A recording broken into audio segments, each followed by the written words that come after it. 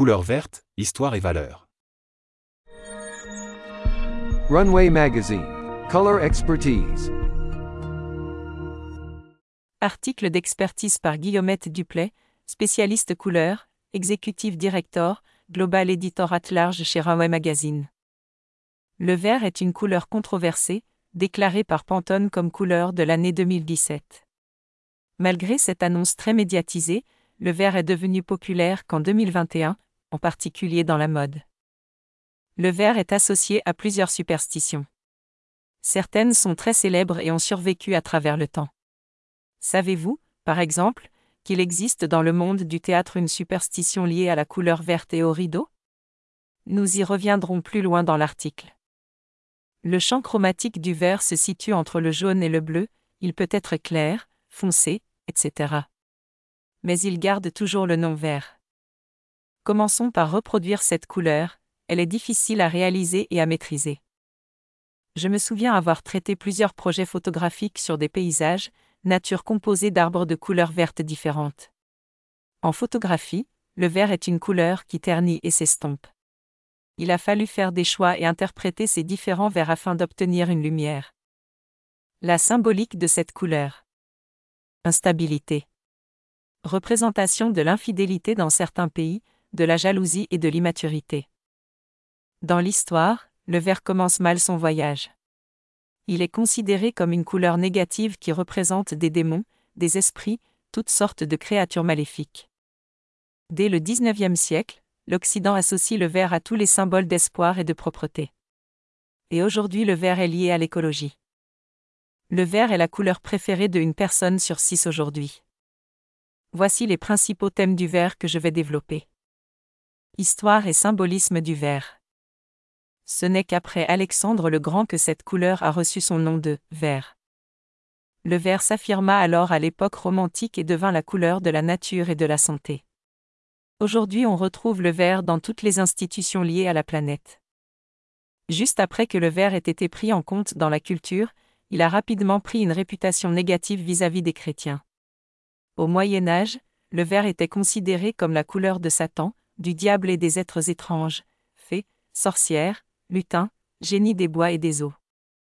Dans le poème arthurien du XIXe siècle, Sir Gawain et le chevalier vert, sur l'histoire des chevaliers de la table ronde, on trouva le chevalier vert.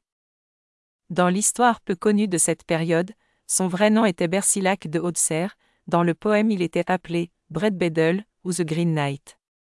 Dans le poème Sir Gawain et le chevalier vert, Bersilac fut transformé en chevalier vert par la méchante sorcière Morgana, une adversaire du roi Arthur.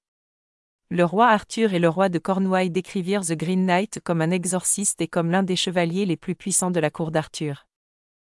Dans ce poème, le chevalier vert fut ainsi nommé en raison de sa peau verte. Certains virent en lui une incarnation de la mandragore ou la plante de mandragore, une plante en forme d'homme, une plante connue depuis l'art médiéval. D'autres virent en lui une figure tirée de la mythologie celtique, et un symbole chrétien, voire le diable lui-même. Les super-héros verts, les extraterrestres verts d'une autre planète et bien d'autres personnages culturels font partie de cet héritage, où le vert joue le rôle de quelque chose de magique et de fantastique. L'explication vient du fait que le vert est une couleur instable, très difficile à fixer chimiquement, et cela a suffi pour que la symbolique de cette couleur prenne une tournure négative. Dante Alighieri en donna une représentation à la fin de son purgatoire, dans la Divine Comédie. Depuis l'époque médiévale, le vert a été soumis à la superstition théâtrale. L'histoire du vert le présente comme une couleur du hasard. Probablement dû au fait que cette couleur était instable en teinture. Il est également possible que certains acteurs aient été empoisonnés par l'oxyde de cuivre ou le cyanure présent dans le costume vert à l'époque médiévale. Autre ajout à la couleur verte, la malchance. En 1673 lors d'une représentation royale devant le roi Louis XIV, Molière se mit à tousser, atteint de tuberculose, il termina la représentation mais mourut quelques heures plus tard, toujours en costume. Le costume de Molière, les vêtements avec lesquels il mourut, étaient verts. Et depuis lors, les acteurs ont maintenu la superstition selon laquelle il est très malchanceux de porter du vert sur scène. Au XXe siècle, l'enluminure ne mettait pas en valeur les nuances de vert. Lorsque le premier projecteur fut inventé pour les théâtres, il fonctionnait en brûlant un produit chimique appelé chaux vive. C'est ce qui lui valut son surnom d'origine, les feux de la rampe. Fidèle à son nom, les projecteurs avaient une lueur verdâtre, donc si un acteur portait du vert, il ou elle pouvait ne pas être visible lorsqu'il était touché par les projecteurs. Le vert est une couleur très courante dans les pays aux régions celtiques.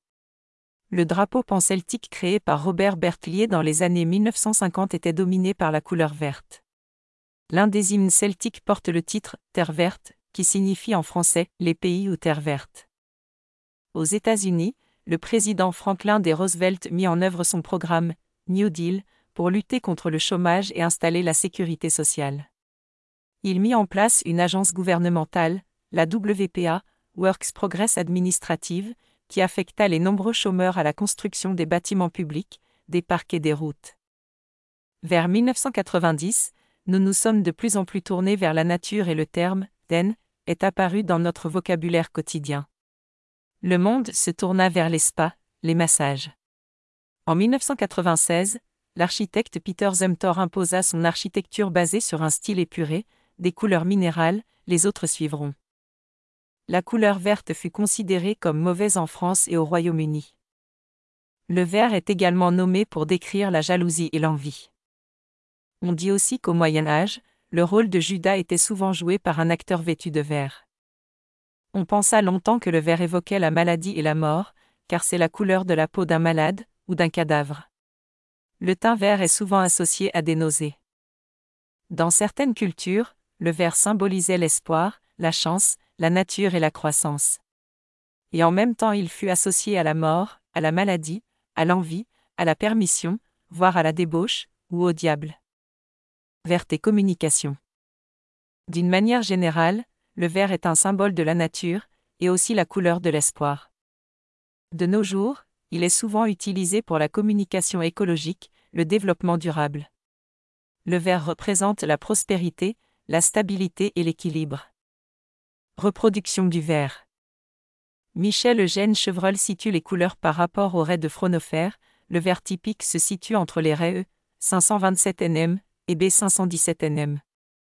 Dans le domaine de la vision des couleurs, Michel Eugène Chevreul, directeur de l'usine des Gobelins, se fit connaître par ses travaux sur la loi du contraste simultané des couleurs et de l'assortiment des objets colorés.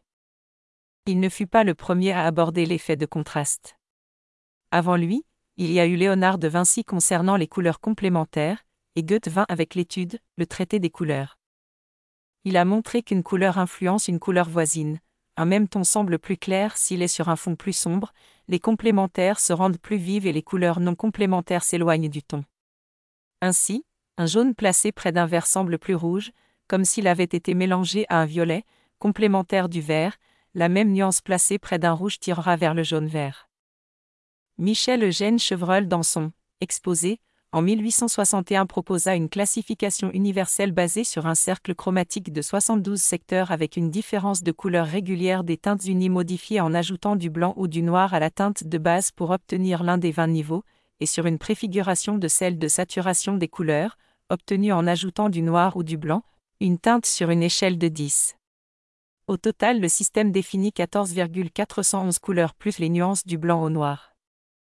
Karl Ewald Constantin Hering était un physiologiste prussien qui a étudié principalement dans les domaines de la vision des couleurs et de la perception de l'espace.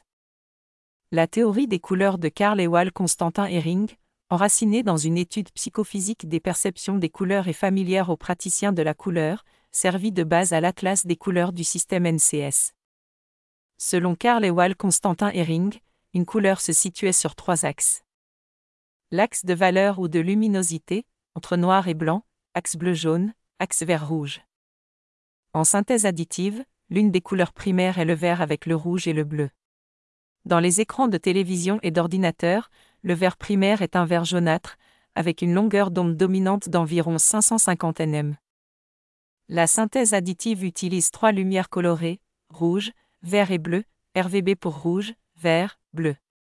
L'addition de ces 3 lumières proportionnellement colorées donne une lumière blanche. L'absence de lumière donne du noir.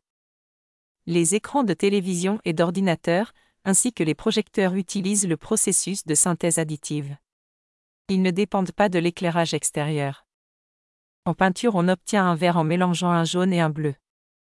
Plusieurs mélanges sont vendus avec des termes comme English green, grass green, duck green, grey green, green, etc.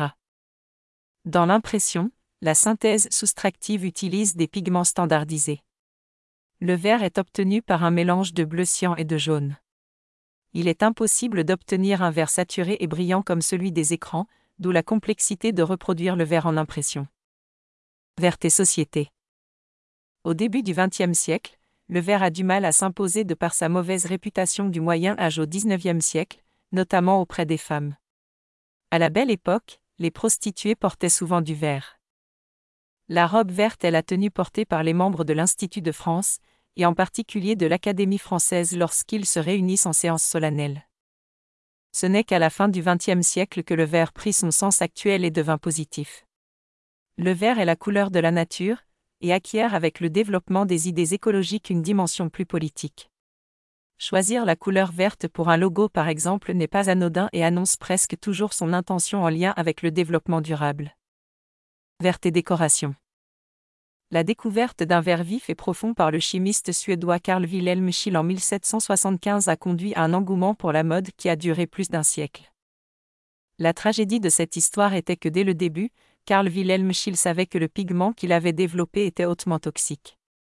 Donc, être dans la pièce aux murs recouverts de tissus de cette couleur toxique, ou porter des vêtements de ce tissu coloré était littéralement mortel.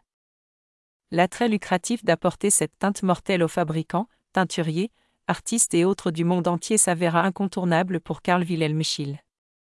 Cette période a montré un vert très saturé appelé le « vert de Paris ».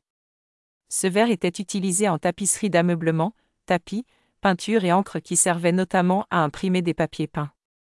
Et c'était un problème, ce colorant était à base d'arsenic. Au début du XIXe siècle, ce sont surtout des gens moins fortunés qui achetaient ce papier peint, toxique. Des personnes de tous âges en bonne santé décédaient subitement. Les empoisonnements se multipliaient, et personne n'en connaissait la raison. Après des années d'enquête, la cause de ces décès a été trouvée dans ce tissu et la couleur vert toxique. Malgré cette découverte macabre et l'avertissement des médecins, ce « vert de Paris » a servi de teinture durant tout le XIXe siècle. Vert et Napoléon. Le vert était la couleur préférée de Napoléon. La raison pour laquelle on le trouve à Fontainebleau, Compiègne. Grâce à Napoléon, le vert connut les jours de gloire sous le nom de vert impérial utilisé dans la décoration et la mode. Vert et mode. En 2021, le vert s'impose de manière insolente dans la mode street, comme la couleur qui sera fluo et remarquée. Tous les créateurs ont proposé des nuances de vert. Est-ce la rue qui a imposé le vert ou les créateurs? Difficile à dire, mais c'est une couleur qui est clairement visible aujourd'hui sur tous les looks, différents styles de vêtements de cérémonie à street et sport.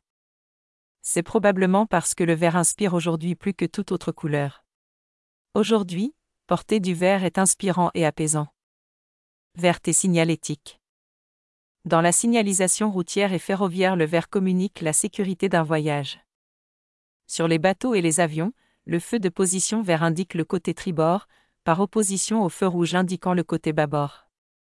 Dans le code couleur des résistances et condensateurs électriques, la couleur verte correspond au chiffre 5, au multiplicateur X105 et à une précision de 0,5%. Dans la norme IEC 60757, il est appelé GN, abréviation de green. Avec le rouge, le jaune et le bleu, le vert est l'une des 4 couleurs adoptées par la Communauté européenne pour les conteneurs et poubelles de tri sélectif. Conclusion. Cet article présente cette couleur si controversée mais qui a fini par trouver sa place. Nous sommes à une époque où tout est possible et bien maîtrisé. Le vert ne souffre plus d'erreurs chimiques ou toxiques, ne souffre plus de croyances ou de superstitions. Mais le vert attire ou repousse avec autant de passion. Est-ce que c'est bien? C'est à nous de le dire.